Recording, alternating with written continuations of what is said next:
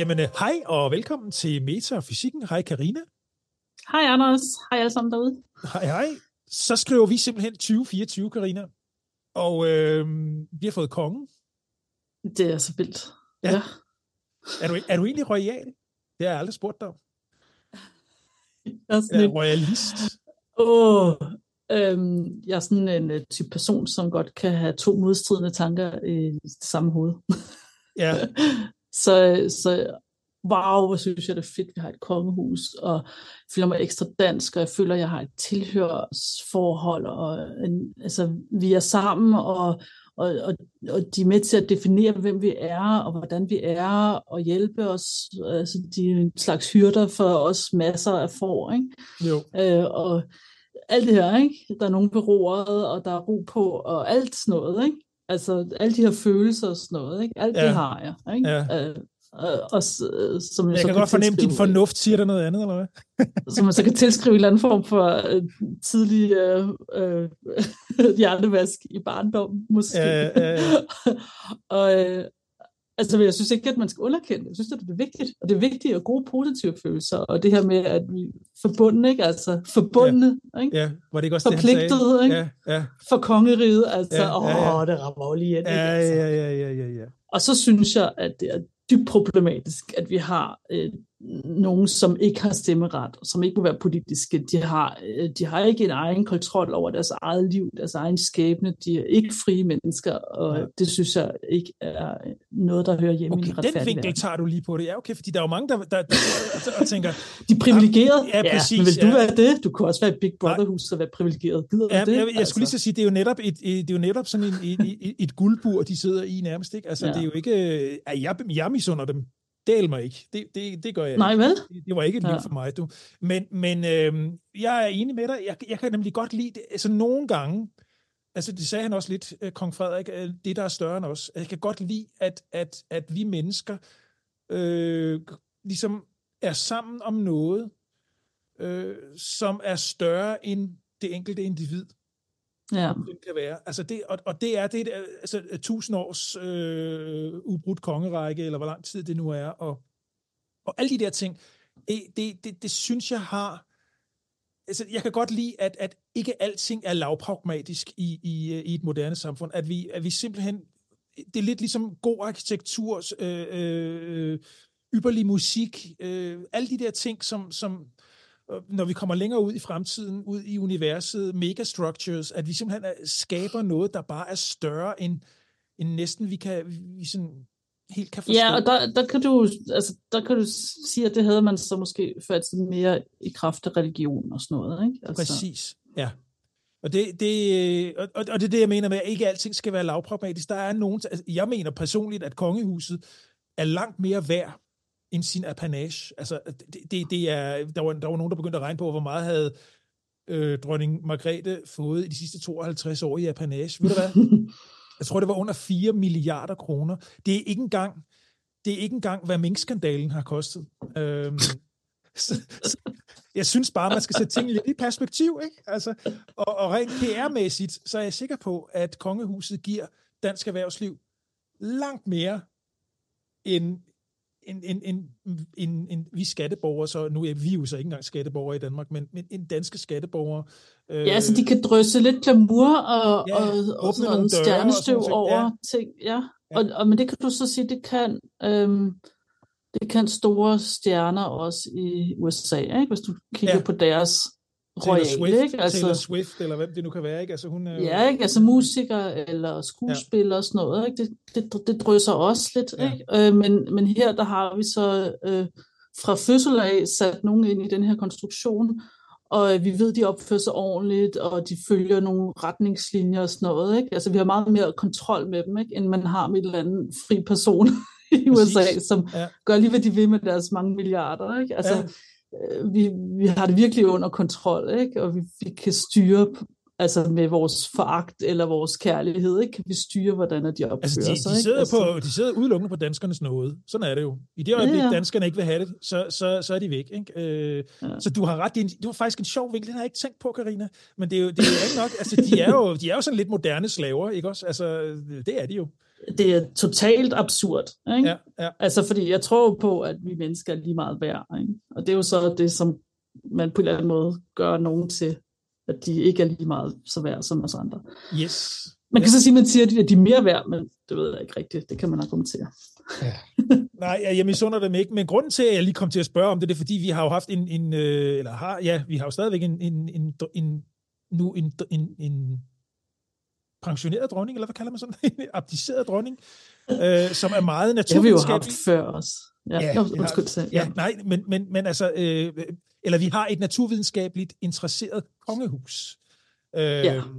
Og det synes jeg er fedt. Jeg synes, at de naturvidenskabelige, de er jo ikke faktaresistente. Bortset fra, at dronningen for nogle år tilbage kom til at mere eller mindre benægte klima, at det skulle være menneskeskabte klimaforandringer, eller at klimaforandringerne var menneskeskabte. Det blev korrigeret. Det er jo et tegn på intelligens. Ja, lige præcis, ikke? Altså, det blev... Men man kan få ny viden og tage et nyt standpunkt, når man har fået den her det gik der ikke noget af hende af at indrømme, at hun, der havde hun taget fejl, og hun var blevet overbevist om noget andet. Det kunne politikere... Ja, overbevist netop, ikke? Fordi at når man ikke selv sidder med tallene og har jord op til albuerne så dybt i det, ikke? Så ved man jo kun, hvad man får at vide. Ja, præcis. Jeg synes, det er så træls, når politikere hele tiden skal konfronteres med noget, de måske har sagt for 10 år siden, men det er danskheden, eller det er nok ikke engang bare danskheden, det er globale menneskers indstilling til alt, hvad der er politisk, at hvis du på et eller andet tidspunkt har sagt noget, så hænger det ved dig forever, og det er lidt træls, det er derfor, jeg ikke gider gå ind i politik. Man kan godt blive klogere, og man kan jo ændre standpunkt, og man kan jo sige... Men vi udvikler os jo også. Vi er jo ikke de samme mennesker, som vi var, da vi var 20 eller 30, vel? Altså. Lige nok. Skal der være plads til, at man kan forandre sig? Ja. Vi er jo ikke statiske, altså. Netop. Så tillykke til kongen og den nye dronning Mary. Ja, altså jeg synes, det var fantastisk, at normalt, når man fejrer, altså normalt, når der så sker en tronskifte, Dankeschön. Det var lige det tysk her, ikke? Tronskifte, så er det jo altid også forbundet med sorg, ikke? Fordi at der er en, der er død og sådan noget, ja, ikke?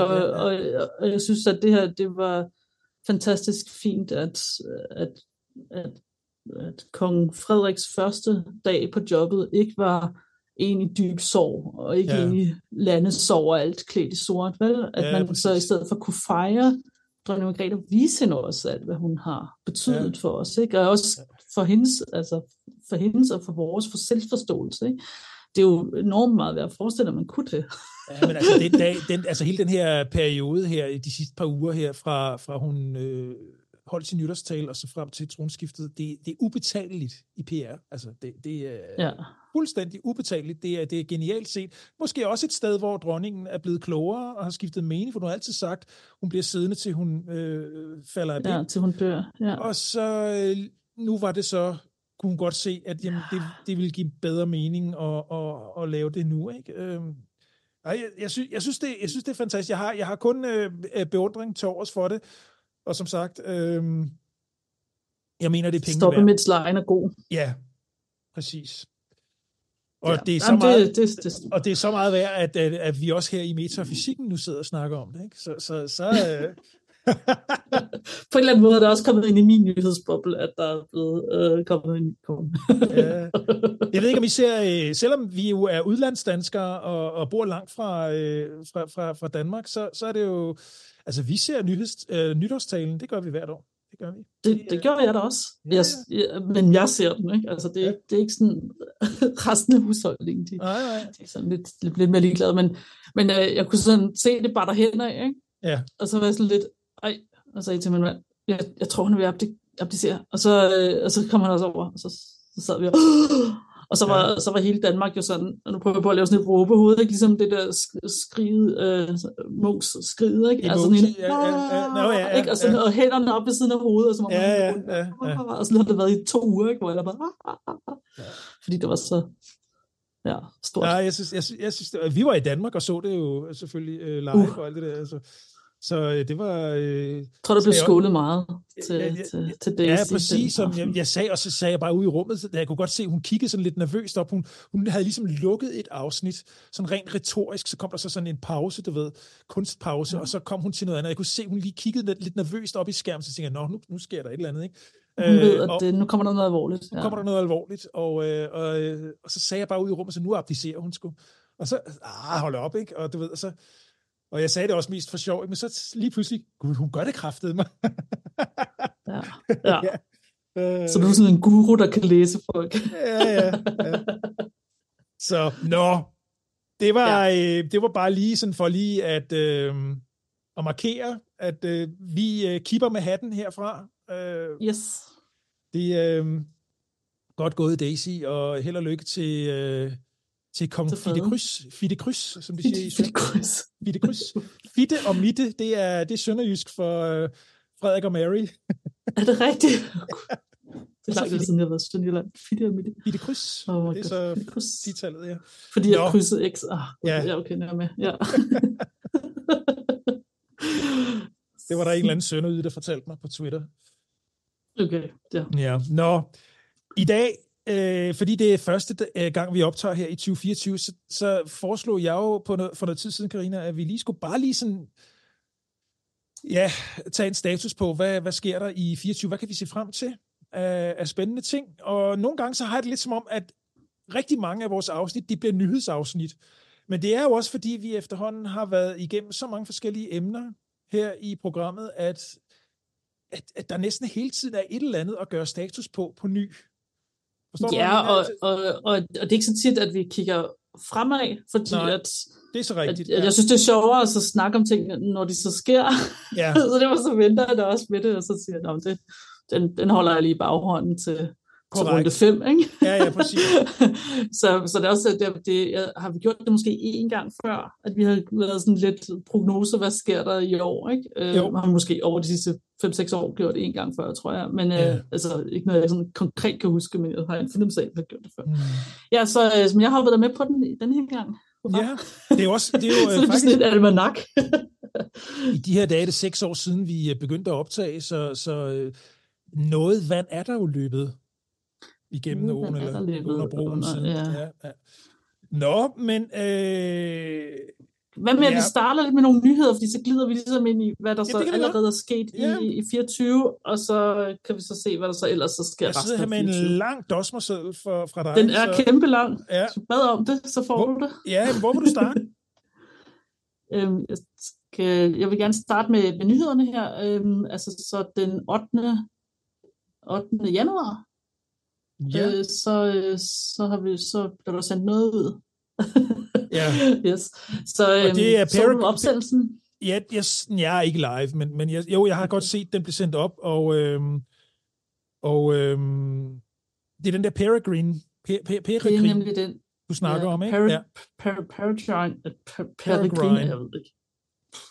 Ja. En af dem, men det er jo den, der skulle lande på månen. Og der skete sådan noget. Sådan lidt i datid. Ja, det udviklede sig højdramatisk lige pludselig. Ja, det så godt ud til at starte med, ikke? Og så går der 2 dage, så siger de, der er noget, der ikke er helt godt. Vi har ikke så meget brændstof, som jeg troede, vi havde. Jamen, var der ikke også noget, der var blevet skævt, eller der var noget, der havde... Altså, der var sket et eller andet... Der er en ventil mellem 2 forskellige brændstofenheder, som ikke havde lukket sig ordentligt, og derfor så... det der er sket. Og så noget med... Nu, det kan godt være, at jeg blander 2 ting sammen, men der var et eller andet med nogle solpaneler, som heller ikke... var foldet ud. Det kan godt være, det er noget andet, jeg blander sammen. Der var i hvert fald gjort et eller andet med, lige pludselig så var der simpelthen ikke brændstof eller energi nok. Ja, det er så de har sagt, at yes. Altså så en blød landing kommer de ikke til at lave på månen. Nej, det lyder på mig som om, at de måske overvejer en hård landing, som så er lidt vildt, ikke? En hård landing er jo, hvad man kalder et styrt. Ja. I andre... Men det er jo nogle gange, så bliver man jo overrasket over, hvad faktisk sådan nogle ingeniører, de så i virkeligheden kan. Du tror, de måske kan redde den? Jamen, man kan jo aldrig vide. Ja. Det kan man jo ikke. Men altså nej, der sker sikkert et eller andet, ved en hård landing, så sker der jo så et eller andet med, at så kan man ikke deploye. Det tror jeg ikke, man vil lave. Det tror jeg ikke, man vil lave. Jeg kunne ved, hvad de gør nu. Det tror jeg også, de selv at de er ved at finde ud af. Så det kan man ikke rigtig kommentere på. Men optimalt vil jo være, hvis man siger, okay, så bliver du i omløb om jorden, og så går du ud og reparerer dig. Ja, det var faktisk også min tanke. Ikke? Ja, præcis. Ja, det må være det mest økologiske, måske ikke det mest økonomiske. Nej, men også et eller andet sted, det vil jo være en ret sej mission, også for ligesom også at teste, hvad kan vi egentlig gøre i omløb? Ja, hvad kan vi egentlig, vi mennesker, ikke? Altså, så det, jeg ved, at det tyske rumfartsvæsen, de også har en ting, der skulle være med. Altså, der har de også, vi er på vej til månen, og sådan noget. Og så. Ja. Ikke? Altså, der er mange lodde i den her bøtte her, ikke? Så det er jo ærgerligt, hvis man bare skulle sige, det var det. Der er sikkert også sådan en last har en vis værdi, så man vil selvfølgelig, tænker jeg, gå langt for ligesom at... Ja, men så er der jo stadigvæk en teknisk begrænsning, ikke? Hvad er muligt, ikke? Ja. Det kommer der helt sikkert en opfølgning på et eller andet tidspunkt. Det tror jeg. Jeg tror ikke, de der bare lader den sejle rundt for evigt. Der kommer til at ske et eller andet, men hvad skæbnen bliver, det er uvist. Det er uvist, ja. Men så Indien kan. Indien kan så til gengæld, ja. De landede jo på månen sidste år. Ja, det gjorde de. Det var jo fedt. Og de har så her 1. januar også sendt en ny satellit ud, som er et rumobservatorie, der skal observere i røntgen, så det er sorte huller og sådan noget, som den kigger på. Og så den er kommet godt ud, så det er meget fedt. De har altså et stærkt rumprogram, Indien. Det kører virkelig. Ja. De har planer om at også sende astronauter til månen i 2040. og de har tænkt sig også at sende nogle astronauter ud i omløb, og så tilbage igen. Altså sådan tre astronauter skal ud, og så lige prøve sådan et low Earth orbit, ikke? Og så tilbage igen. Det er deres næste trin, ikke? Altså, fordi de gerne vil til månen i 40, så næste trin for dem er, og så lige sende nogle mennesker i omløb. Det næste, der sker. Sådan de har ikke nogen dato på det. Lidt ligesom Artemis 2, egentlig. Ja. Som jo allerede skulle have været i år, men er skubbet til næste år, ikke? Er det skubbet til næste år? Ja, det er på min dosmerseddel i november. Jamen præcis, men der, det kan jeg jo komme ind på, hvis vi kan vi jo komme ind på. Hvis vi når helt til november. Hvis vi kigger lidt frem, fordi at det er sådan noget, der følger jeg forskellige YouTubere, og jeg skal da love for, at de går i selvsving, og der vinkler man meget positivt på det. Nå, det kan vi vende tilbage til. Okay, hvad der sker lige om snart, ikke? Ja. For det er den 17. i dag. Den 20. januar, der lander så Japan på månen. Ja, det gør de. Og det er rigtig spændende. Jeg håber, det går godt. De har planer om at så ramme der, hvor de vil lande på månen. Det rammer de inden for 100 meter. Det er planen. Og det er helt vanvittigt. Fordi normalt så har man sådan et, jeg rammer der plus minus 5 kilometer. Ja. Give or take. Så det, give or take. Ja, lige præcis. Man siger plus minus 5 kilometer. Man siger, jeg lander det her, og så rammer man det mellem 1 til 10 kilometer. Ikke? Det er derfor, jeg siger plus minus 5.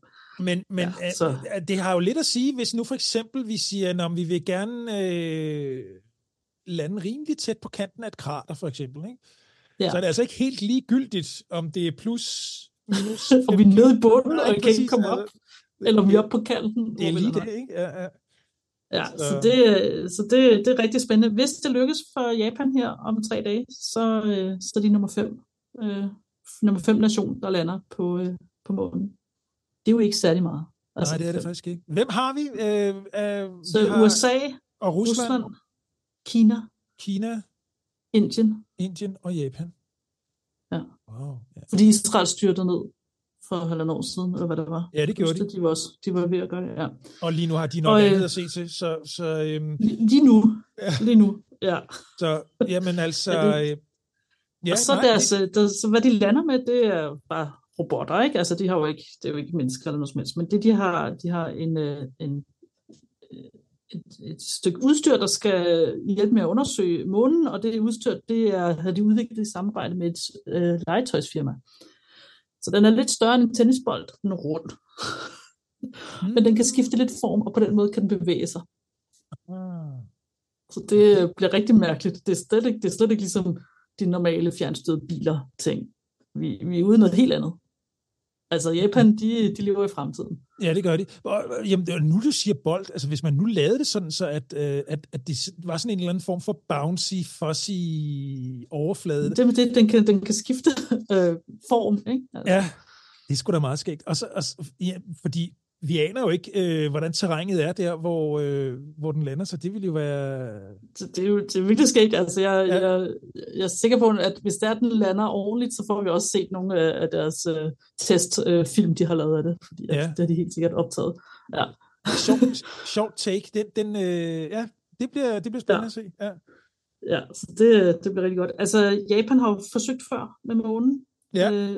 I april måned var det, altså sidste år, var det et privat firma, som lavede en hård landing. Og så har de også været en del af noget Artemis noget, som heller ikke lykkedes med at lande. Så det er altså svært at lande på månen. Det må vi bare konstatere. Og nu næste forsøg, det er altså om 3 dage. Så det og så går vi have en glidende overgang ind til, hvad der er nyheder, og hvad vi glæder os til i 2024, fordi det er så den første ting, jeg rigtig glæder mig til. Ja, det kan jeg godt forstå. Og der er også, altså om månen, lige præcis månen, er jo en af de der ting, vi ligesom skal blive mestre i, og altså vi skal kunne beherske ting i vægtløs tilstand, og vi skal kunne, altså, og man tænker nogle gange, vi snakker rocket science og alt muligt, men mange gange så er det jo sådan helt lavpraktiske ting, som kommer i vejen for den fine teknologi, og for ting, som man ikke havde, simpelthen ikke havde regnet med. Ikke? Altså, jeg kan huske, jeg ved ikke, om det er en anekdote, om den er sand eller falsk, men for år tilbage, der hørte jeg en historie om, at amerikanske forskere, de var ved at udvikle en kuglepen, man kunne skrive med i rummet, hvor russerne, de brugte bare en blyant. Altså, det var ikke så svært for dem. Altså, og når vi kommer til månen, så kan der være ting, hvor man tænker, det kan da ikke være så svært, men så er der for eksempel månestøv. Hvordan er det? Hvordan kan det? Andre ting, som man slet ikke kan forestille sig, før man står i det. Ikke? Lige præcis. Det er det. Og det er jo bare sådan en hel masse små ting, hvad der kan virke fuldstændig banalt, men vi skal igennem det, vi skal prøve det, og der er sikkert talrige generationer af ny teknologi, som vi skal igennem udviklingen af, og brugen af, og blive gode til at arbejde. Jeg synes også, månen er også et interessant mål, fordi jeg tror, at hver eneste person på jorden har set månen, ikke? Og har på en eller anden måde et eller andet forhold til, hvad er det, ikke? Vi har på himlen, ikke? Det er en del af vores liv, ikke? Altså alle vores liv. Og derfor så er månen fjernt og magisk, men et eller andet, vi gerne vil besejre, måske. Ja. Altså det giver jo, det piger jo det der menneskelige udforskningsgen, ikke? Altså vi er jo, vi, som mennesker af natur, så altså, der ligger en udlængsel, og i og med, at vi efterhånden, hvis vi ser bort fra de allerdybeste havbunden på kloden, så har vi jo udforsket det hele, stort set, ikke? Så nu skal vi have blikket... vores nysgerrighed. Ja, lige præcis. Ja. Så kan vi koncentrere os om noget andet, end at bekrige hinanden, så kan vi i stedet for, kan vi jo kigge ud af... Det ville være noget andet, hvis nu den var frodig, ikke? Altså, forestil dig, at månen, den havde en atmosfære og så videre, ikke? Jo. Kan den ikke. Men lad os forestille os det, ikke? Så er den jo stadigvæk langt væk, ikke? Stadigvæk svært at komme til. Ja. Men forestil dig, hvordan vi så ikke måtte have haft drømme om, og hvad er det? Det er himmerige, hvad sker der? Ikke? Men vi kan jo se, at det er goldt. Vi kan se, at det er koldt. Vi kan se, at det er statisk. At der ikke er noget, at den er død. Ikke? Altså, det kan vi jo se. Ikke? Ja. Så er det noget andet. Derfor så månen... Med Mars, der er der jo sådan lidt en lille svag potentiel mulighed for terraforming, ikke? Altså, at det kan vi... Ja, den har en iskappe, ikke? Ja. Noget, vi kan genkende, som vi ved er livsnødvendigt vand, ikke? Altså Ja, sådan nogle præcis. ting. Ja, netop. Så Selvom det er rigtigt. Ja. Det er lidt længere ud. Det er jo lidt længere ud i fremtiden, men... Lidt længere ud, ja. Jamen, jeg forestiller mig bare, hvis det var, at man havde altså et andet legeme i vores solsystem, som tydeligvis havde en eller anden form for bæredygtigt liv kørende, ikke? Altså, hvis ikke bevidst, så måske... Altså, vi ved jo...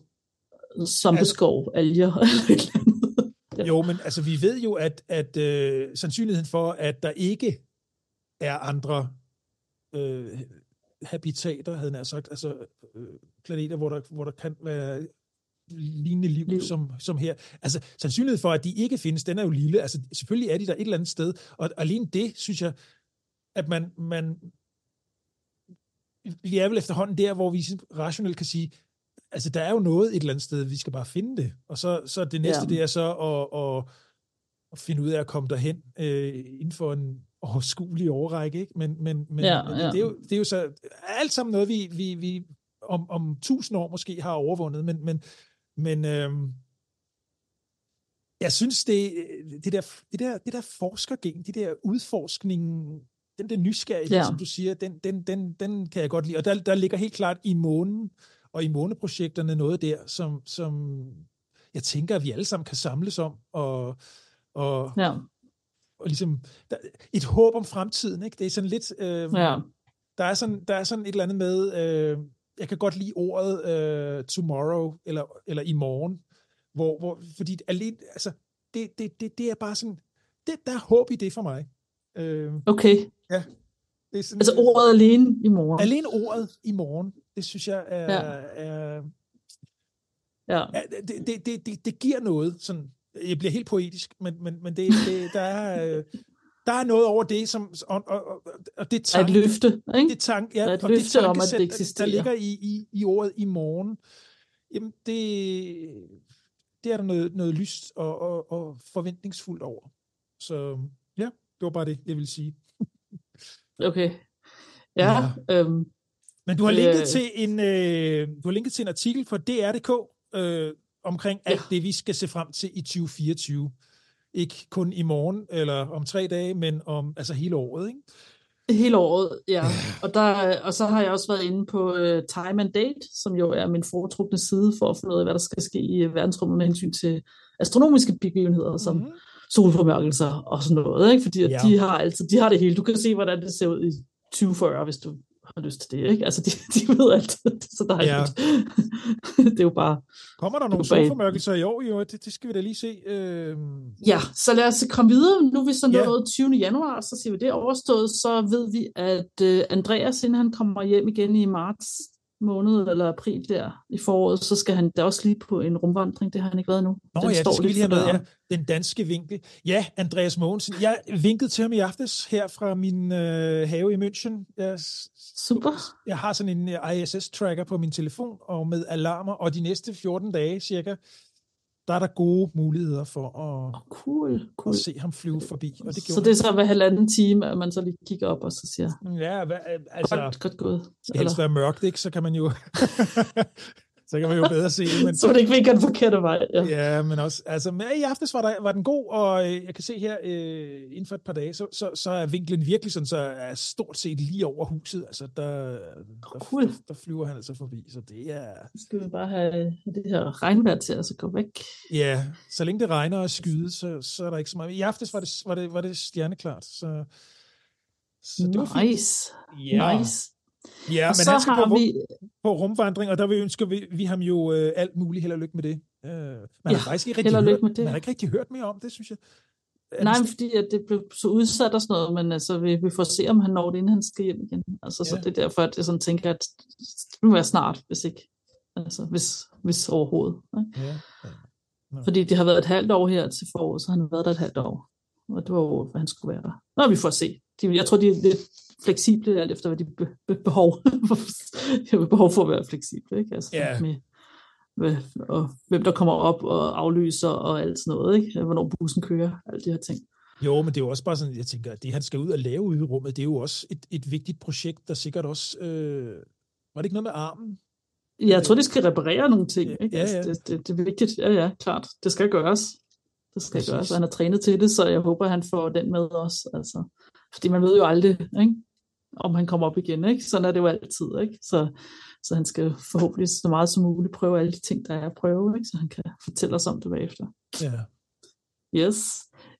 Så i marts måned, så er der den første komedie i år. Ja. Det, altså, jeg husker ikke, hvad hed så mange komedier, da jeg var barn. Meget undskyld. Måske gjorde vi, men altså, det kan jeg ikke huske.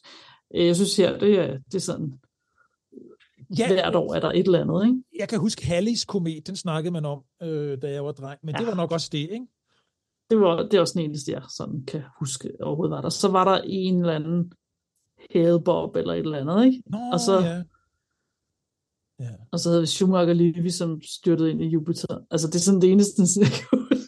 Og nu synes jeg, siden vi begyndte at lave det her, så er der komet for tiden. Ja. Så er der komet watch, ikke? Så skal man finde ud af, hvorhenne man ser det. Men altså, det er jo bare store snebolde på et eller andet niveau, og når de kommer tæt nok på solen, så begynder de at få en hale på, og så kan vi se dem bedre. Så bliver de større, og så ser vi dem. Og det er så det, der sker her i 22. marts, der er den tættest på solen, og hvis den har så udviklet sig en hale og fået en lidt større halo, så kan man også se den. Og den kommer måske også til at så være synlig med det blotte øje. Det er sådan noget, man så først kan sige, når det er sket. Så det bliver ret spændende. Ja. Det må vi holde øje med. Ja. Ja, den hedder, hvad hedder den? 12P Pons Brooks. Ja. Pons Brooks hedder den, ja. Og så det kommer lige tæt på, hvor at vi også har en total solformørkelse i Nordamerika. Den 8. april. Mexico, april, USA, Canada. Total solar eclipse. Ja. Hold da. Ja, det synes jeg jo så er lidt tarveligt, at de får den. Den ville jeg da gerne have haft i Europa, men sådan er det, må man jo dele. Ja, de skal også have noget derovre. De skal også have noget. Ja. Det trænger de til. Ja, og så er der utallige supermåner, kan jeg se her. Men det er jo... Jeg har simpelthen, hvis du går ind på e-mailen, jeg har sendt dig, så har jeg ligesom ryddet ud i det, fordi at de har hver eneste måned, har de kaldt et eller andet navn. Det er så pinkmåne. Det første fuldmåne i året, det er jo ulvemånen, og så videre. Altså, præcis. Det tænker jeg, det er uinteressant. Det er bare navnet, gider vi ikke. Så jeg har simpelthen sorteret fuldstændig. Så hvis du går ind på e-mailen i stedet for, så når vi til 8. april, solformørkelse. Og så bliver det sommer. Ja. Og sommeren, der har jeg så noget med, som ikke er på den der time and date, og det er cikader. Ja, hvad er det? Kan vi lige... Ja, altså, cikader, det er sådan nogle... Lave det nedslag her. Som, ja. Cikader, de har en livscyklus, som er sådan, strækkes over mange år. Det vil sige, at hver 17. år, eller hver 13. år, så får man så cikader. Og det vil sige, at der er to forskellige sådan, typer af cikader eller arter. Jeg ved ikke, hvor vi er i terminologien med hensyn til, hvor tæt de er på hinanden. De kalder dem broods, altså så afkom, ikke? Så der er nogen, som hver 13 år flyver rundt og formerer sig, og så graver sig ned i jorden igen. Og der er nogen, der gør det hver 17 år. Ja. Og i år, ikke, der falder det sammen. Det sker ikke særlig tit, så vi har både den med 13-års cyklen og den med 17-års cyklen, de samtidig kommer ud af jorden. Så det bliver et kæmpe cikadeår. Altså næste gang... Det er første gang i 221 år? Ja, og næste gang er i 2445. Ja. Så det er altså noget, der er virkelig sjældent. Virkelig, virkelig sjældent. Så det er super cikadeår, er det. Ja. Jeg kan huske en gang... Jeg var i Australien på en campingplads med min familie, og så boede vi nede i sådan en ende af campingpladsen i vores campervan, hvor der var sådan nogle meget store træer. Og så vi ankom sent om aftenen, og så næste morgen, du ved, om aftenen, når man kommer til sådan en campingplads, så skal man bare ind, og du ved, have det hele sat op, og hurtigt i seng, og så videre. Og så næste morgen, så sidder jeg ude foran, og i sådan en campingstol, og drikker en kop kaffe, og så kigger jeg over på træet, så er det fyldt, hele den nederste del af træet er fyldt med sådan nogle jeg vil lige vil sige skeletter, sådan nogle hylstre, Ja. af sådan nogle store dyr, som jeg ikke vidste på det tidspunkt, hvad var for noget. Og det var så cikader. Ja. Som simpelthen jeg havde brugt det der træ til. Jeg ved ikke, hvordan nu ved jeg ikke noget om cikader, men det så ud, som om de er kommet op ned fra jorden. Jeg tænker æggene. Jamen, det er rigtigt. Ja, de går ned i jorden, og så det laver, og så formerer de, så spiser en hel masse, og så går de ned i jorden igen. Og så ser man dem ikke længe, ikke? Altså ja, præcis. 13 eller 17 år. Ja. Ja. Så det... hold op, det var sådan... Og jeg var sådan lidt, det var sådan lidt ulækkert at se på i virkeligheden. Ja, det er totalt mærkeligt. Ja. Men der var del med mange. Er du sindssygt? Altså, det var sådan helt den ene side og nederst af træet. Altså, det var som om de var kommet op sådan i horder nærmest, du ved. Jamen, det er jo det, de gør. Ja. Præcis, ja. Det er det, de gør. Det er simpelthen det, de gør. Deres hele eksistens er, at det er også sjovt, at de så ligger i den her dvale så længe, ikke? Og at de så har et eller andet indre, der siger, og nu er det så tid igen. Ikke? Nu er det tid igen, men altså, det er jo veldokumenteret, ikke? Og det er også derfor, man altså, som cikader, det er jo sådan et billede for os i andre sammenhæng på et eller andet, som man ved sker med et stort afstand, ikke? Altså med et stort tidsligt afstand, og så sker det igen og igen og igen. Ikke? Altså, men 17 år, det er jo længe. Altså, det er jo sådan, hvor man, så har man ikke oplevet det før. Ikke? Man oplever det et par gange i løbet af sit liv, ikke? Måske, men kun hvis man bor, hvor der også er cikader. Ja. Præcis. Så det bliver vildt, at det er sammenfaldende, fordi at, jeg tror, de har samme fødekilde. Altså, jeg tror, de spiser de samme ting. Ikke? Så gå ved, om der så næste gang så kun er halvt så mange, ikke? Fordi at nu har de skulle dele deres ressourcer, deres mad, ikke? Med de andre. Ja. Og så det næste gang, det er altså om 421 år, ikke? Ja. Altså 13 og 17 går ikke op i mange ting. Nej, præcis. Altså før de er sammenfaldende igen, ja. Wow. Ja, og sidste gang, det var i 1803. Det er alligevel... Ja. Tænk der, hvor skal man have gang i et... Jeg kan godt lige sådan at lige drage sådan, du ved, kigge på den store klinge, du ved, hvor var vi henne i 1803 rent teknologisk, ikke? Altså der sørøver og sådan noget. Ja, præcis. Vi vidste måske noget, netop om skibskonstruktioner og vi vidste noget om petroleumslamper havde man vel også. Alle sådan nogle ting, men altså alligevel det er der man havde jo ikke biler, altså, nej, eller... Nej. Ja, du havde alkymi og sådan noget. Og tog havde du ikke, godstog og så videre. Ja, så lige knap, ikke? Ja, okay, så dampalderen. Ja, præcis. Så det er meget skægt at lige tænke, hvor er vi så, når vi næste gang har super cikade år i 24-45, ikke? Ja, så kigger de, og så ser de månen er befolket. Og... Ja, præcis. Lad os se. Jeg kan godt lide at sætte i perspektiv. Det skal man nogle gange gøre. 400 år er jo altså også længe. Ja, det er det. Nå. Jamen, så er vi hen i august. Så er vi i august. Ja. Der kan man så se Mars og Jupiter, de er i konjunktion, det vil sige, de står tæt på hinanden inden solopgang. Så det er 14. august, at de er tættest på hinanden.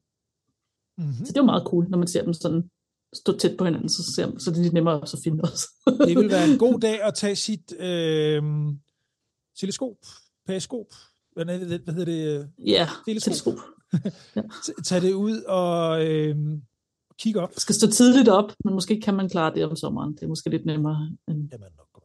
På det tidspunkt, der kan jeg se, at der plejer jeg at være i Danmark på sommerferie, så jeg skal sørge for at finde et sted, hvor der ikke er for meget lysforurening. Ja. Og så skygger månen for Saturn den 21. i 8. Det er en okkultation, hedder det, ikke? Det betyder bare, at månen går ind foran Saturn, men det er måske meget skægt, og sådan, hvis man lige fanger det øjeblik, ikke? Man kigger på Saturn, og så ser man, at månen kommer og spiser den. Ja. Lidt Pac-Man-agtigt, det måske også. Det sker den 21. august. Og så har vi så nummer 2 komet i år. Den kommer 28. august. Tuchinchen Atlas. Tak fordi du valgte at så sige det. Jeg havde ikke helt mod. Jeg er ikke altid så sikker på, hvordan man skal udtale alle de her SCH'er og SH'er og TS'er. Det er svært nok på tysk for mig. Altså det. Ja. Ja. Ja, så den er så tættest på solen, det vil sige, at den skulle være så stor, som den bliver, med sin halo, og dens forhåbentlig lange hale gør det nemt for os at så se, hvad det er. Men det kan vi simpelthen ikke sige før tid. Nej. Så det er 28. august, så slutningen af august. Og så plejer de jo at være synlige nogle dage op til, og nogle dage bagefter, ikke? Alt efter, hvor store de er og sådan noget. Ja. Og så i september. Ja.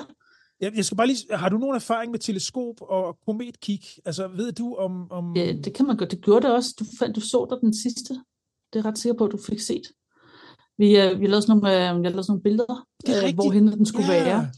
Og det eneste er, at det er bare en tågeklat. Præcis, det var og så når du ser det i dit teleskop, så er det en lidt mere tågeklat. Ja. Altså lidt større tågeklat. Ja, så du kan det mindste så se. Gud, det har jeg allerede glemt. Det er rigtigt. Det var forrige år eller sådan noget. Der var noget der. Ja, det var noget tid tilbage. Ja. Men den sidste sådan komet, vi havde, der var synlig, fordi vi havde også en, hvor det kunne man aldrig se, så det var lidt lige meget. Ja. Det er jo så også det, vi ved ikke, om det her det bliver cool, eller om det bliver sådan noget. Præcis. Jeg ved, den er der, men jeg kan ikke se den. Ja, det kan sagtens. Det kan gå begge veje, sådan er det. Jeg kan huske, nu vi er inde på det, så nu dæmmer det i min tågede hukommelse. Den var synlig, og når man så kiggede på den i teleskopet, så var den endnu mere synlig, endnu mere klar faktisk. Altså den ligesom om den stod noget klarere på himlen. Ja. Og så er det ikke nær så udtværet, ikke også? Stadigvæk udtværet, men ikke stadigvæk udtværet, men lysmæssigt var den mere sådan en længere liggende, fjernere liggende stjerne. Ja. Yes. Nå. Altså, jeg fik også bildt mig selv ind, at jeg så den med det blotte øje. Men det var altså, det var ikke nemt. Altså, det var sådan noget med at så sidde og kigge på stjernebilleder, hvor hen skulle den være, og så var der altså sådan, jeg kan huske, der var noget med en stjerne sådan og sådan, og de tre lavede ligesom et anker, og så, nej, jeg var ikke ude, det var ikke blot, og jeg var med vores kikkert, med vores almindelige håndkikkert, var jeg ude, ikke? Og hvis man sådan får stillet albuerne godt, så står der rimelig stille. Så kan man godt, og ellers så står man simpelthen, så alt, hvad man, bare de små bevægelser, man naturligt har, uden at man pludselig være sådan epilepsianfald, så kan man ikke se noget. Så man bliver simpelthen nødt til at så sørge for, at man står støttet ens arme. Eller hænder støttet. En træfod eller et eller andet på... Det er jo the classy variant, som du har gang i. Ja. Altså det var der lover, så hvad der kommer i august, og så er vi allerede i september måned, og i september, der står Saturn i opposition, som det jo så pænt hedder, det vil sige, den står modsat solen, det vil sige, at når vi har solen i ryggen, så er Saturn på den anden side af os, altså jorden, det vil sige, at hele natten lang kan man se Saturn. Det er jo dejligt.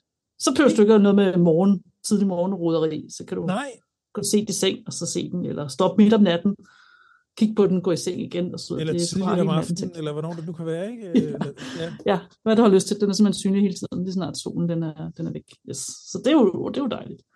Så har vi en delvis måneformørkelse. Yeah. Jeg tror også, jeg har sprunget en delvis måneformørkelse over i marts måned. Det har jeg ikke. Ja, 24. 25. marts, var der en delvis måneformørkelse over Syd- og Nordamerika. Men her i september, der er det vores tur, eller hvad? Der er det Sydeuropa. Okay, måske også. Jeg ved ikke, hvor det er jo sådan, når det er delvist, så ser man så endnu mindre delvis, eller så ser man skyggen af atmosfæren, eller sådan noget, ikke? Altså, så ser man, så det helt rødt og sådan noget, ikke? Så det er 17. 18. september. Mm-hmm. Og så har vi en annular solformørkelse. Det er, hvor at månen går ind foran solen, men den dækker ikke solen helt, så vi har en ring rundt om. Ja. Og det er jo fordi, at afstandene varierer mellem os og solen. Og det er altså, hvis man er på Chile, Argentina og på Påskeøerne, hvis man er på de kanter. Ja, sorry, så måske ikke så relevant heller for os, men altså, det er jo, ja. Men i Chile, der har man jo ret gode observatorier, så der kunne være, der kom nogle fede billeder i det mindste. Det kunne sagtens være. Ja.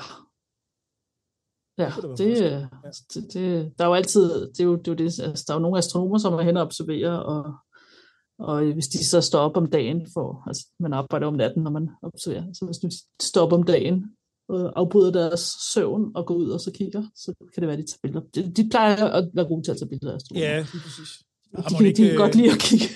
Så. Men ikke den professionelle ære, den ligesom tager over og siger, okay, jeg giver afkald på nogle timers søvn, og så... Ja, kommer lidt an på, hvordan ens nat har været. Ja, det er klart. Sådan er det jo. Det er jo ligesom, når man får børn eller sådan noget, så prioriterer man helt anderledes. Pludselig ser man, hvor vigtig søvn er. Ja, præcis. Ja. Nå. Så er der 2007 FT3, en asteroide. Ja. Det var meget mærkeligt. Fordi at jeg ved ikke, hvorfor jeg faldt ned i det her hul, men det var sådan, så tænkte jeg, fint nok, at det er endnu et eller andet kometvæsen. Hvad er det for noget, ikke? Eller kommer den tæt på? Og så det eneste, jeg så kan læse, er, at den vil ikke støde ind i jorden i oktober 2024. Så nu er jeg altså i tvivl om man nogensinde har troet, den vil gøre det, eller hvorfor synes man, det er vigtigt at pointere, at det ikke sker i oktober 2024. Og så kan jeg heller ikke lide, at den hedder en forsvundet asteroide. Så det er en, vi har set, og så har vi ikke, altså vi ved, hvor vi synes, den skulle være, men der har vi ikke set den. Så den er simpelthen forsvundet. Vi har ikke observeret den, så vi kan det ikke rigtig sige, hvorhen den er. Det hele er meget mærkeligt, altså. Nå. Sorry. Det var ikke for at gøre nogen men usikre på fremtiden. Det vil sige, den laver måske, vi kan ikke udelukke, den laver snigeren, og lige pludselig dukker op. Ja. Altså så hvis der pludselig sker noget, så er det så det. men det stod ikke ind i os, men det kan være, at den flyver tæt på. Altså, så vil vi vide det nu. Ikke? Altså, det er måske det, at man så har sagt, okay, vi vil have set den nu, hvis den skulle komme i oktober. Altså, det kunne jo være... Jeg ved godt, i astronomisk sammenhæng, så er afstanden jo både ligegyldig og så ikke helt ligegyldig, men jeg synes, det kunne være fedt, hvis vi i vores livstid nåede at opleve sådan en asteroide, der flyver hen over himlen og laver et flot show. Og som bare bouncer. Laver et flot show, og uden at ødelægge vores atmosfære, eller noget som helst. Eller vores satellitter. Eller vores satellitter. Bare sådan en, hvor vi ligesom siger, wow, ikke? Altså, det vil virkelig... det vil være et nyt show og noget. Men altså, harmløst, uden at vi... Jeg tænker, at når man regner på de der afstande med sådan noget her, så vil man ikke løbe den risiko, at den for eksempel skulle have lov til at passere mellem os og månen, for eksempel. Nej, det er præcis ikke. Men jeg synes, det kunne være meget fedt, hvis man alligevel sådan, wow, prøv lige at se her, i de næste timer eller dage, der er der en flot stribe hen over himlen. Men det bliver nok lidt for spændende. Ja, vi i 2022, så sendte NASA jo et rumfartøj op og ind i en asteroide. Ja, det gjorde hvis du kan huske det. Ja. Og i år, i oktober, så sender ESA så en satellit op, så skal kredse rundt om den her asteroide. Det er det asteroidepar, der to af dem. Dimorphos og Didymos. Tak skal du have. Fordi at for at så se præcis, hvad der ellers er sket af skader og sådan noget. Ikke? For det er jo netop vores... altså vi vil gerne gøre os parate til at så kunne afværge sådan en situation, hvor en asteroide kommer for tæt på. Ikke? Så det... Men forestil dig, at man kan blive så god, at man simpelthen kan sige, hvis du lige tager 4 grader til venstre i stedet for, så kan vi se dig, så kan vi nyde dig på din forbifart, og så er du uden for vores comfort zone, ikke? Altså så kommer du ikke ind, hvor det bliver for tæt, ikke? Det kunne være ret fedt, hvis man kunne lave sådan noget, ikke? Ja, men jeg tror, hvis vi står i den situation, vi har en asteroide, som er på kollisionskurs, så vil vi jo nok afbøje den så meget vi kan, eller smadre den så meget vi kan. Hvis vi smadrer den, så vil den jo stadigvæk til en vis grad have den samme retning og lande det samme sted, altså så stadigvæk kollisionskurs, dem vil så være flere. Så at afbøje den vil nok være det bedste at gøre, og så vil vi måske netop stå i den situation, hvor vi siger, den kommer bare roligt, den stod ikke ind i os, den kommer til at flyve rigtig tæt på, og så kan vi se. Og så kan vi se. Det er det, du gerne vil se. Præcis. Lige præcis. Lige Det er sådan en sokker fra showbusiness, du ved. Det kunne være... Ja. Det kunne da være cool. Jeg tror da i hvert fald også, at det vil gøre os lidt mere bevidste om, hvor præcis. sårbare vi måske er. Og igen, her tænker jeg også rent PR-mæssigt, hvad det ikke kunne få alverdens unger til at læse og studere, og fordi jeg tænker, det er jo sådan noget, der gør, at man bliver fanget af et eller andet videnskabeligt. Ikke? Jeg kan da huske, tilbage i 80'erne, der overvejede jeg da også at læse, det var jeg så ikke klog nok til, men alt, hvad der havde med rumfart at gøre, fordi det var jo rumfærgernes tid, da man begyndte at sende dem op, ikke også? Og det er jo sådan noget, når man kan formidle sådan noget og bringe det ud til hele verden, det er da fantastisk, fordi så begynder flere unge mennesker at studere, og jeg tænker, det hænger sådan sammen. Det gør jeg. Så. Jeg tror nok, at hvis noget skete, så vil der komme et generelt skred i hele befolkningen, ikke? Altså, måske opdager vi, at vi kun har et liv. Man siger jo, at man har 2 liv, ikke? Det første liv, det lever man indtil den dag, man opdager, at man kun har et liv, og så begynder man at leve sit liv anderledes, og det er så ens nummer 2 liv. Det er der, hvor man siger, okay, nu har ens liv peaked. Nej, det er mere sådan, at hvis der er, du lever uden at tænke på, at det her, du kun har et liv, ikke? Ja. Så falder man ned i de her fælder om, hvordan man ser sig selv, og hvad man skal. Man er lidt mere sådan bare på overleve-modus, ikke? Altså, og på et eller andet tidspunkt, så opdager man, at jeg er mig, jeg er unik mig, og jeg kommer til at på et eller andet tidspunkt ikke længere eksistere. Hvad vil jeg med mit liv? Ja. Og fra det tidspunkt af, så lever man sit liv fuldstændig anderledes. Og det er derfor, man siger, at det første liv, man har 2 liv, ikke? Det liv, den måde, man lever sit liv på, måske i virkeligheden ikke 2 liv. Man har 2 måder, man lever sit liv på. Ja. Og den ene er indtil man opdager det her, og det andet det er bagefter. Ja, det tror jeg er meget rigtigt. Det tror jeg er rigtigt. Ikke det tror jeg faktisk også er rigtigt. Det tror jeg er rigtigt. Og hvornår opdagede du det? Altså, hvornår startede dit liv? Ja, men det var nok... der sker jo selvfølgelig noget, når man bliver forældre. Det er klart, det er sådan lidt en kliché, men det gør der jo. Og jeg tror også der gik det sådan... Fordi det var sådan lige... Jeg var omkring 40, da jeg blev... Eller lige knap 40, da jeg blev far, ikke? Og det var nok også der, hvor da Anton så blev født, så gik det op. Jeg havde en idé om, hvordan det ville være at være forældre, og hvordan resten af mit liv skulle være. Og der var simpelthen for stor en diskrepans imellem, hvad der så var muligt med det liv, vi havde på det tidspunkt, og så det, vi gerne ville have. Den forestilling, vi ligesom havde. Og det var så også der, vi tog ud og rejse et år, og solgte alt, hvad vi havde, og ligesom gjorde ting, hvor man måske normalt ville mange mennesker normale mennesker, de ville tænke, det gør vi en jordomrejse, det kan vi gøre, når vi ikke har hjemmeboende børn mere, og når vi bliver pensionister og ikke skal arbejde mere, så vi gjorde det sådan, vi vendte det hele på hovedet, og det var rigtigt for os. Det er ikke rigtigt for andre, sikkert, men det var rigtigt for os, og det, jeg tænker nok lidt, der startede vores andet liv, altså både kone som mit, ikke? Fordi, og så kan der være alle mulige åndssvage ting i ens dagligdag stadigvæk, som man skal bokse med, ikke? Men, klart, og man har jo også begrænsninger økonomisk, ikke? Og jo, mulighedsmæssigt, ikke? Og alle de her ting, ikke? Altså, der skal man virkelig give slip og måske vælge lidt mere spartansk omstændigheder. Men præcis, der er nok, jeg vil måske i virkeligheden adskille mit tidligere liv og mit nulevende liv med, at jeg er blevet markant bedre til at skære ind til benet af, hvad der er vigtigt, hvad der er essentielt. Hvad er nice, og hvad er need? Altså, det er simpelthen sådan lidt sort-hvidt sat op, men utrolig hurtigt, så kan jeg sige, det her, det har jeg ikke brug for, eller det her, det skal jeg ikke bede om, og det her, det vil jeg meget gerne, ikke?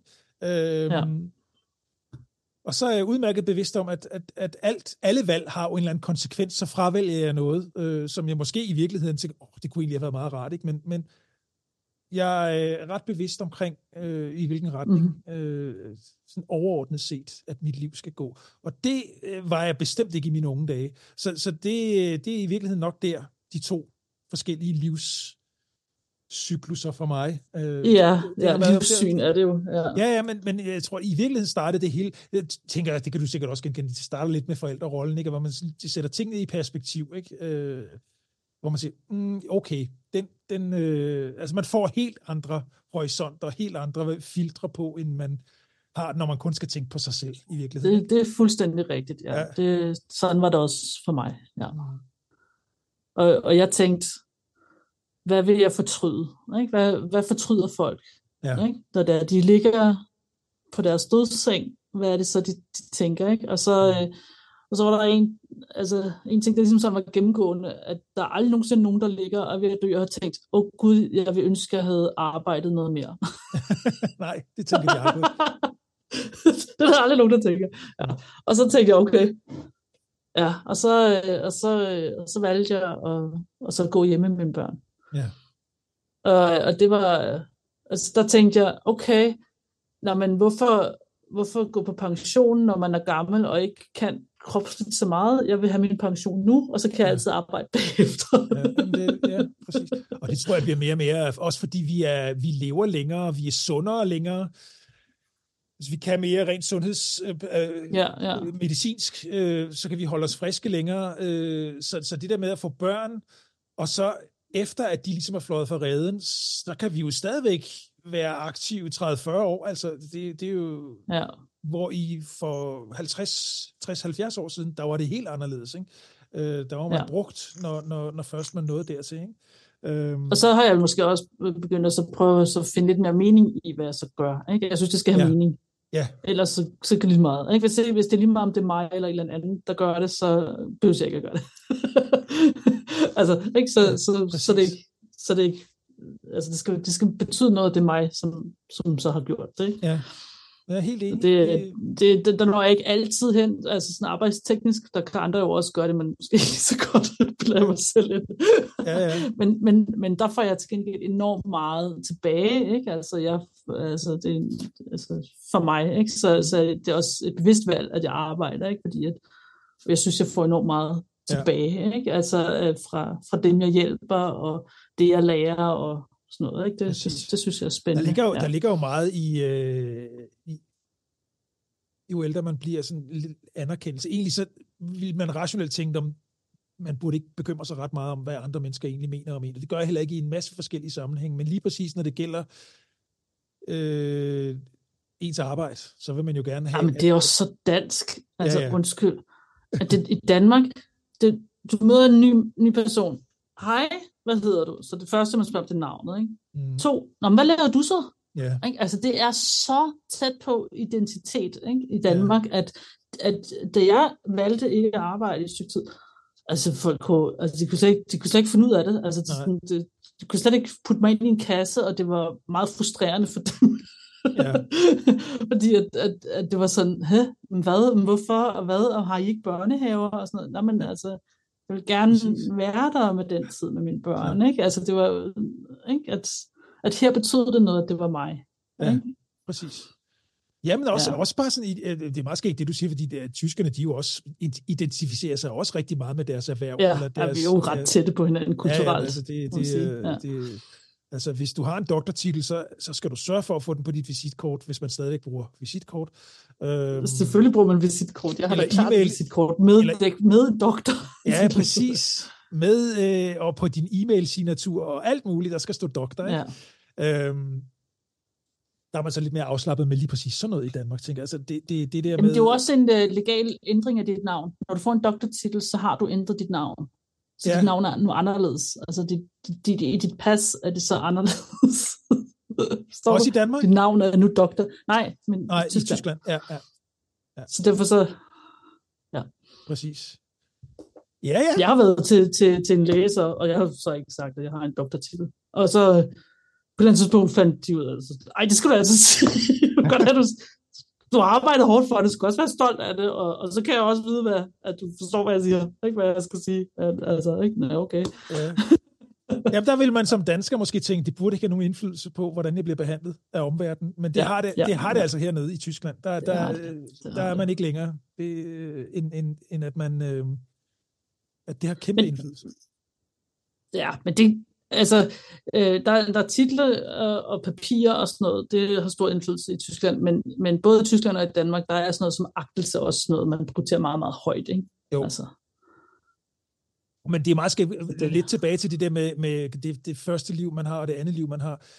Agtelse, netop, det er faktisk et meget essentielt ord, du nævner der, fordi agtelse kan jo være mange ting. Altså, jeg vil gerne respekteres som menneske, for mine gerninger, for det, jeg gør. Ja. Ikke så meget for de bøger, jeg måske har læst. Altså, jeg ved godt, at det kan være svært at adskille, men det siger ikke rigtig noget om, hvem jeg er som menneske. Nej, men det er også derfor, at på tysk laver man jo også et doktorarbejde. Ikke? Ja. Man laver jo man bidrager til forskningen, man laver selv et stykke af historien og bygger det her høje tårn af viden, ikke? Så har man selv sat en mursten ind. Ikke? Altså, det er jo det, ikke? Men det er meget ofte på et fundament af lidt arrogance. Synes jeg. Totalt, ja. og det er så lige den byggesten, jeg måske ikke er så glad for. Ikke? Jeg prøver ligesom at... Hvordan er du som menneske? Fordi, altså, der er jo simpelthen... Jeg kan huske en gang, jeg var inde hos en hudlæge, og der skulle jeg simpelthen... Altså, de var så snobbede og arrogante, og de talte i koder, hvor jeg skrev en harmdirrende Google-anmeldelse af den klinik bagefter, fordi det kan jo ikke være rigtigt, at du som doktor på den måde taler ned til patienten. Altså, jeg var målløs. Jeg forstod godt, hvad de sagde, men jeg var også i stand til ligesom at tage en armslængde og så sige, sæt dig lige ind i de mennesker, der kommer ind af din dør her, inden du begynder at have den der... Altså, jeg bliver helt arg bare at tænke på det igen. Hvem har ikke oplevet det? Det har jeg også oplevet Bispebjerg Hospital. Hold op, mand. Altså, omtalt mig i tredje person, mens jeg sad i rummet og sådan noget. Ja, altså, hold nu kæft. Jamen, det må være længe siden, er det ikke det? Okay, ja, det er nok sådan 20 år siden. Ja, fordi jeg bilder mig ind, at i hvert fald i Danmark, der går den ikke længere. Altså, det gør den simpelthen ikke. Altså, nu må I holde op. Altså, det kan godt være, at man har nået en hel masse rent akademisk, men prøv lige at sætte dig ind i din omverden. Ha' lidt indlevelse, ha' lidt empati, forstå, læs rummet, som man siger, ikke? Altså... Okay, så man kan få agtelse i sit erhverv, men jeg synes også, at hvis man kreerer noget, som andre folk godt kan lide, ikke? Eller elsker, så får man jo også agtelse, ikke? Altså, jo. Så, jo, præcis. Altså kunstner... Det er jo så vores kunst. Ja, præcis. Altså kunst og musik, og det har vi jo talt mange gange om, en forfatter, det kan godt være, at det er deres levebrød, men jeg vil våge den påstand, at det er, selvfølgelig er levebrød, man skal betale sine regninger, man skal have til dagen og vejen og så videre. Når det så er sagt, så er det jo også det der med, at du får en eller anden anerkendelse, hvis du vinder en pris, eller inden jeg begyndte at beskæftige mig med at lave musik og så videre, så grinte jeg tit af de der, hvorfor er Grammy'en vigtig, eller hvorfor er Oscar'en vigtig inden for film? Fordi det mange gange sådan en lidt sluttet kreds, men de siger jo også, at de der priser, som er stiftet af ens peers, altså ens jævnbyrdige. Ens jævnbyrdige, det er dem, der betyder mest, fordi det er faktisk der, hvor man så siger, okay, andre, der laver det samme som mig, de anerkender det, jeg laver. Det er vigtigt, ikke? Og der er jeg nok også der, hvor, altså for eksempel, kære lytter, når man hører metafysik og skriver en pæn anmeldelse, så vokser Karina og jeg jo også. Altså, så bliver vi utrolig glade, ikke? Altså, og det, jeg ved godt, at jeg læser aldrig, hvad folk skriver, og jeg er ligeglad og sådan noget. Selvfølgelig gør man det. Det gør man da. Og bliver rigtig glad, når nogen synes, at det er godt, det vi laver, for eksempel, ikke? Altså, det... Ja. Sådan er det der. Så kan der være folk, der kommer med kritik. Det tager vi også til os. Men det er bare, man bliver glad, fordi man føler sig hørt. Så sidder man ikke her og snakker bare ud i den blå luft, vel? Ja. To. Altså, men jeg tror også, at altså, mange af de her ting, når vi snakker om kunst og sådan noget, så er det også altså forfatter og sådan noget, som de vil gøre lige meget hvad. Ikke? Ja. Altså, der er som om, at der er noget de kan ikke lade være. Kunstner, ikke? Ja, præcis. Som, de kan ikke lade være. Ja, præcis. Sådan har vi det jo også lidt med vores podcast. Ikke? Vi sidder jo her og snakker om ting, vi synes er sjove og spændende.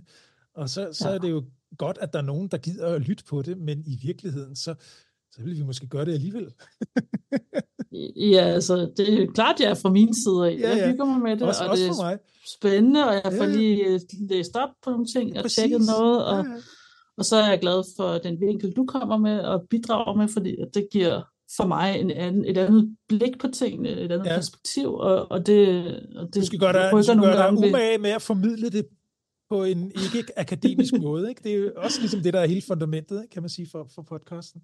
Ja, men så stiller du spørgsmål, som er ting, som jeg ikke nødvendigvis vil have tænkt på, eller sætter i sammenhæng, som ikke nødvendigvis er standardmåden at så tænke på det på. Og det rykker sig også ved min forståelse, og giver en dybere forståelse for mig. Og det er netop. At vores samtale gør. Nå, blev lige lidt navlebeskuende. Ja, præcis, men jeg vil lige runde den navlebeskuende betragtning af med at sige, jamen, når jeg laver musik, der er jo nogle gange nogen, der spørger mig, jamen altså, hvad med noget, man kan leve af? Nej, det kan man ikke. Jamen, hvorfor så overhovedet? Jamen, fordi jeg ikke kan lade være. Altså, det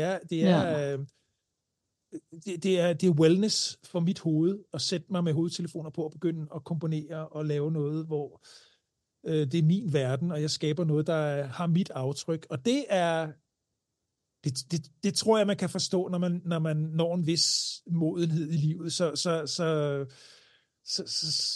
er det bare. Så kigger man ikke mere på, hvad man kan få i livet, men hvad man kan give.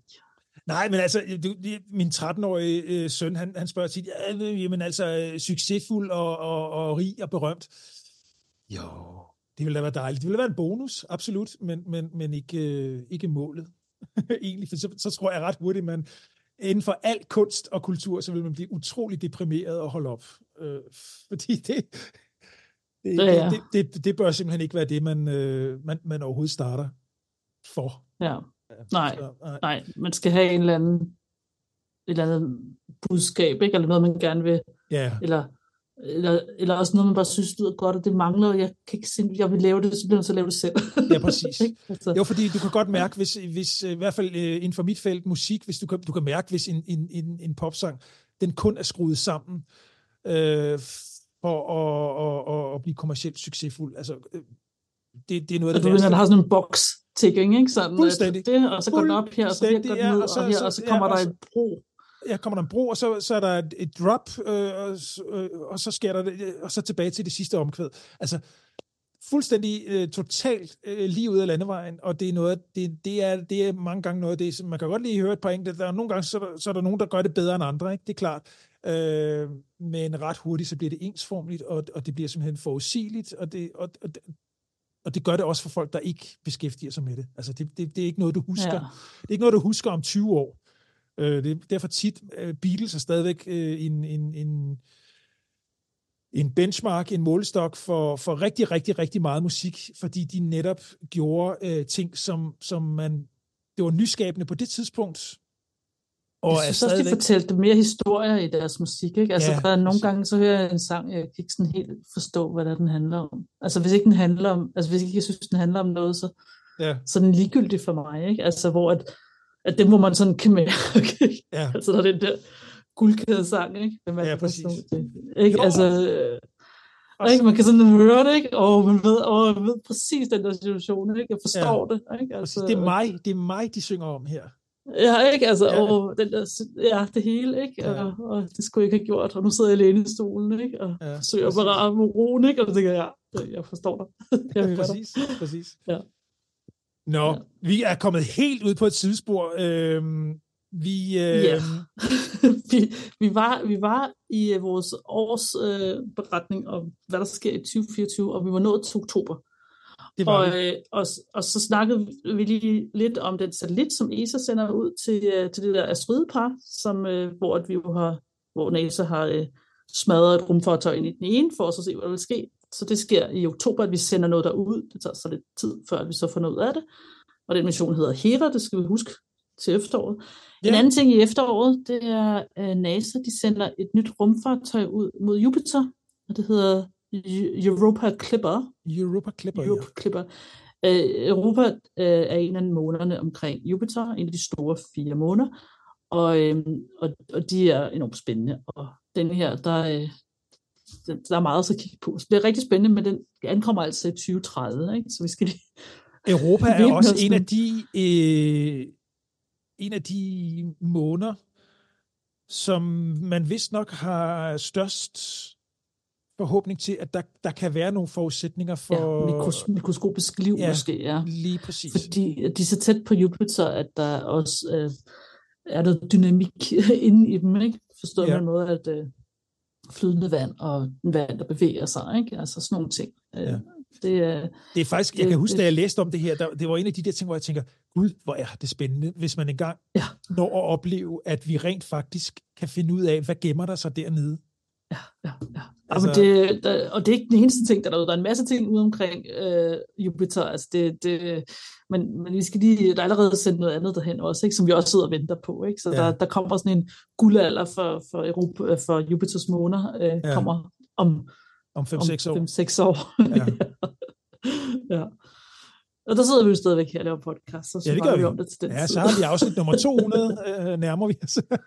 Må vi? Ja, fordi 5 år vi er næsten 100, rigtigt. Ja, så i afsnit 200, så snakker vi så om Europas måneder. Det er planlægning. Det er hermed vedtaget. Det er hermed vedtaget. På det åbne redaktionsmøde. Wow. Yes. Hvad der sker ellers?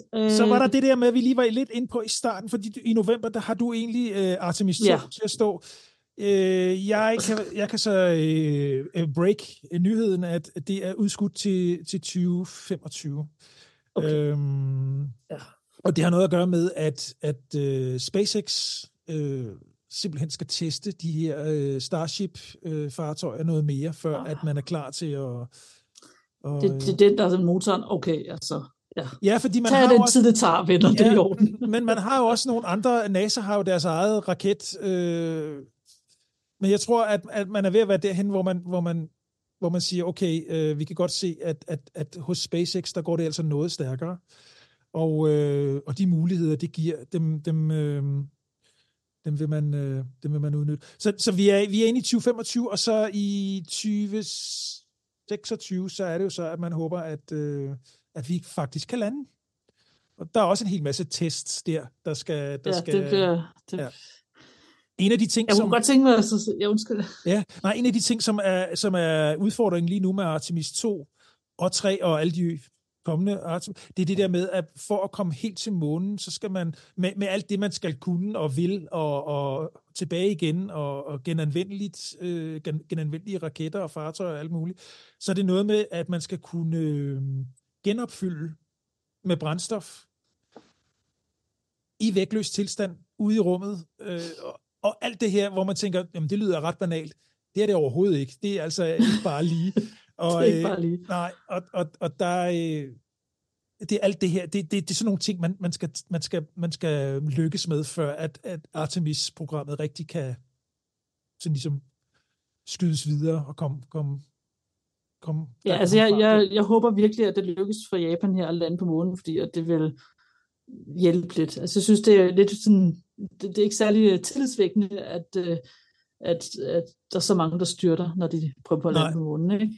Og det tyder lidt på, at der altid er et eller andet som ekstra, ikke, som lige er et problem. Og det skal jo i orden, inden man begynder at sende mennesker derhen. Altså det er jo sværere end man tror. Alt det der, det er jo raketvidenskab. Det er altså... Jeg læste en artikel og så noget video i går, så sent som i går, man har fundet ud af, hvorfor anden testopsendelse af Starship, Elon Musk her, hvorfor den eksploderede. Der var en hel masse ting, som gik godt i forhold til den første opsendelse tilbage i april sidste år. Ikke?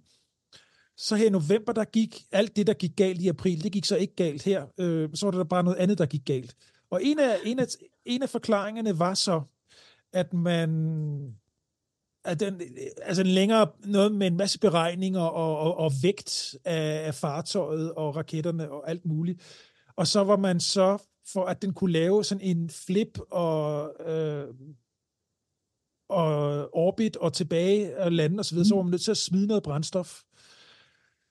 Og der var et eller andet der, som antændte, og så eksploderede det hele. Men havde den nu haft fuld last, den her raket, så ville man jo ikke have skulle smide noget. Ja, okay. Der ville man have noget orbit, og så ville den her ulykke ikke være sket. Det er det, man er nået frem til. Det var simpelthen, fordi man var nødt til at smide en masse brændstof for at få raketten tilbage igen, eller fartøjet tilbage igen. Så problemet var, at den ikke havde noget payload, faktisk. Det var faktisk det, der var problemet, ja. Ej, hvor interessant, ja. Men det er jo også en vigtig viden. Fordi den skal jo designes til, at den skal have et payload. Lige præcis. At man så tester den uden payload, er jo sådan set også det man idiotisk. Så må man fylde det op med skrald. Men det som jamen, jeg tror nok, at løsningen på det bliver, at næste gang, så sender Elon Musk simpelthen en masse Starlink-satellitter med op, og så kan den jo så få lov at sende dem i kredsløb, og så komme ned igen. Ikke? Problemet var simpelthen, at der var... det er interessant. Ja. Så blev vi så klogere. Så blev vi så klogere. Ja. Og det sidste, der sker i 2024, det er i 7. december, så står Jupiter så i opposition til solen. Det vil sige, at den er synlig hele natten. Ja. Så det bliver sådan en ledestjerne til december måneden, at man har en rigtig stor, flot planet, man kan kigge på. Med alle sine måner. Det bliver flot. Det bliver flot. Ja, Jupiter er jo en, der er dejlig at kigge på, og selv med en håndkigget kan man jo se. Ja, man kan se alle de der små dråber. Altså det ser det er sådan, prikker. Prikker. Og så sådan, man tænker, gud, altså det ser helt magisk ud faktisk. Ikke? Altså jeg kan huske, første gang, og de står helt på linje alt efter, hvordan det hældning er præcis. Jupiter og sådan noget. Jeg kan huske første gang, jeg så den i teleskop, og tænkte, gud, hvor fascinerende. Altså det er faktisk en af dem, der er mest fascinerende at kigge på, synes jeg. Fordi man kan hurtigt blive træt af at stå og glo på månen, ikke? Men altså, okay, det var så det. Ja, Saturn er vel også okay at kigge på. Ja, præcis.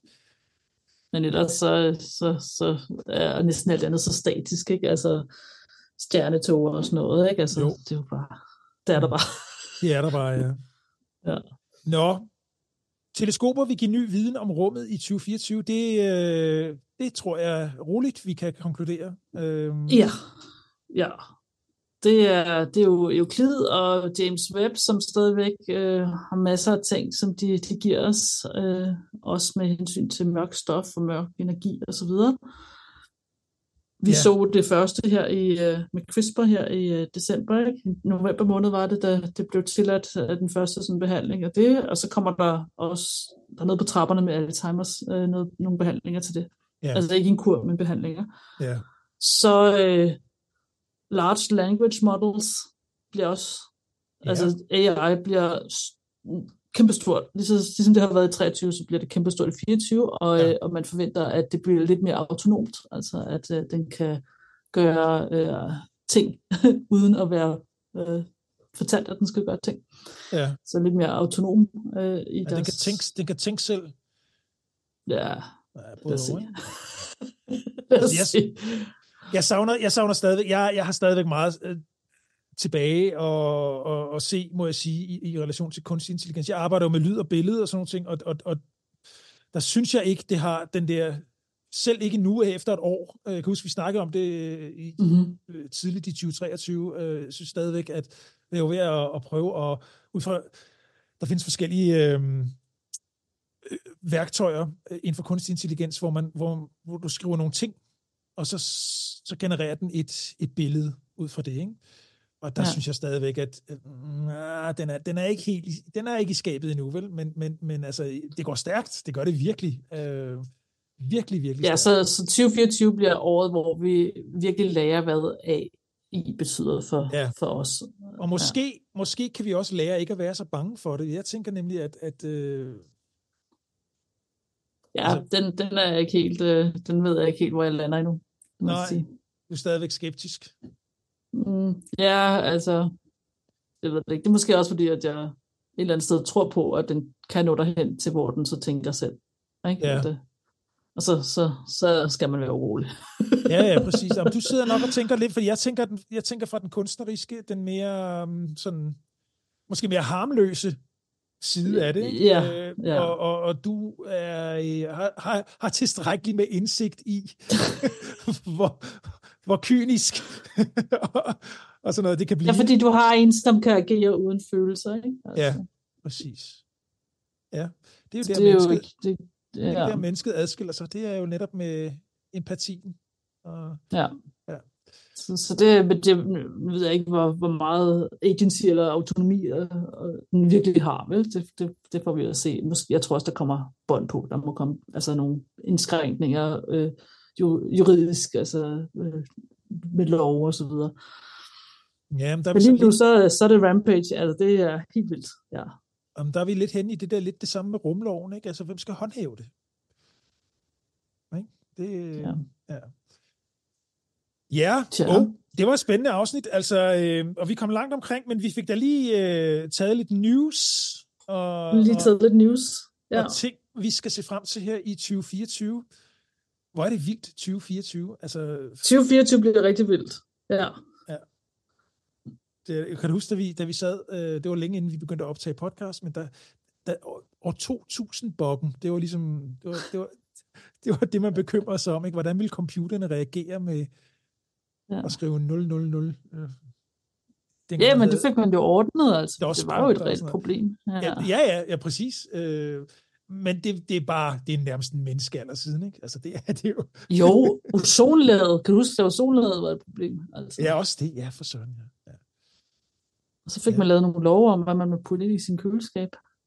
Det er jo så faktisk en af de steder, hvor den internationale lovgivning, hvor man virkelig tog sig sammen og sagde, det her, det bliver vi nødt til. Ja, præcis.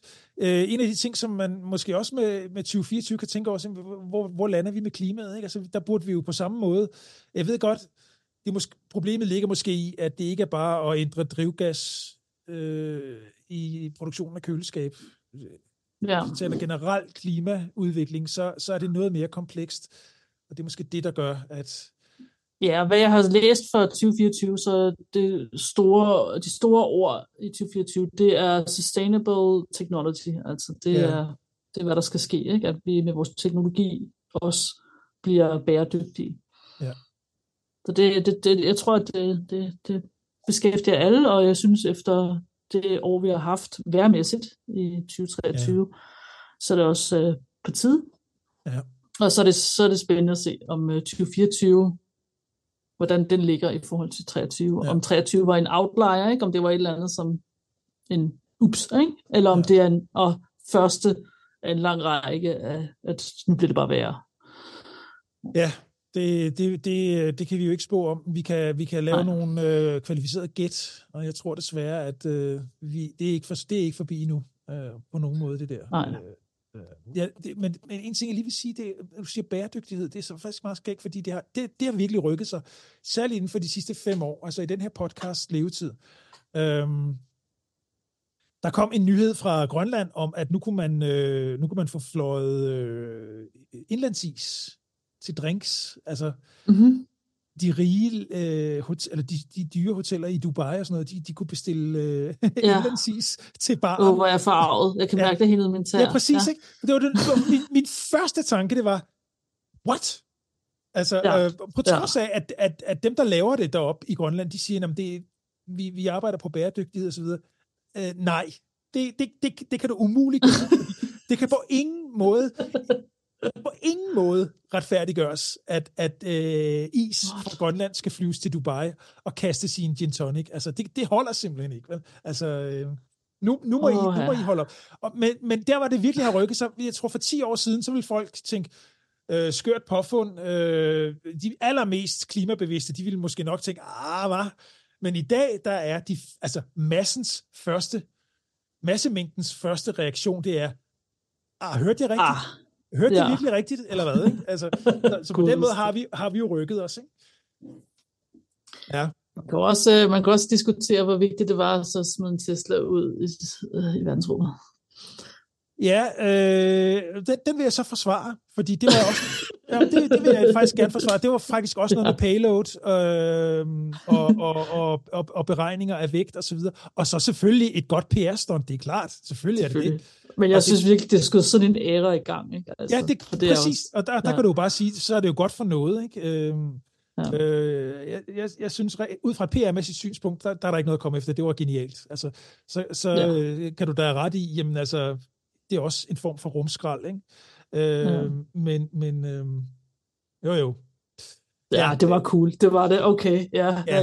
Og det var måske det, ikke? Altså, hey, jeg har grønlandsis i min gin and tonic, så prøver man på også at være cool, ikke? Ja. Men det skal bare skammes. Ja, okay. Ja, Karina, det var dagens afsnit. Tusind tak, fordi I lyttede med. Vi lægger alle de her links og den her oversigt, som Karina og jeg har været igennem, med eller uden afbøjninger til forskellige andre ting. Den kommer op på vores hjemmeside, meta-podcast.com, og der kan I i øvrigt hoppe tilbage i alle mulige show notes fra de 6 år, vi nu har optaget den her podcast. Vi er snart tilbage igen med et nyt afsnit. Kan I have det godt? Hej hej. Hej hej.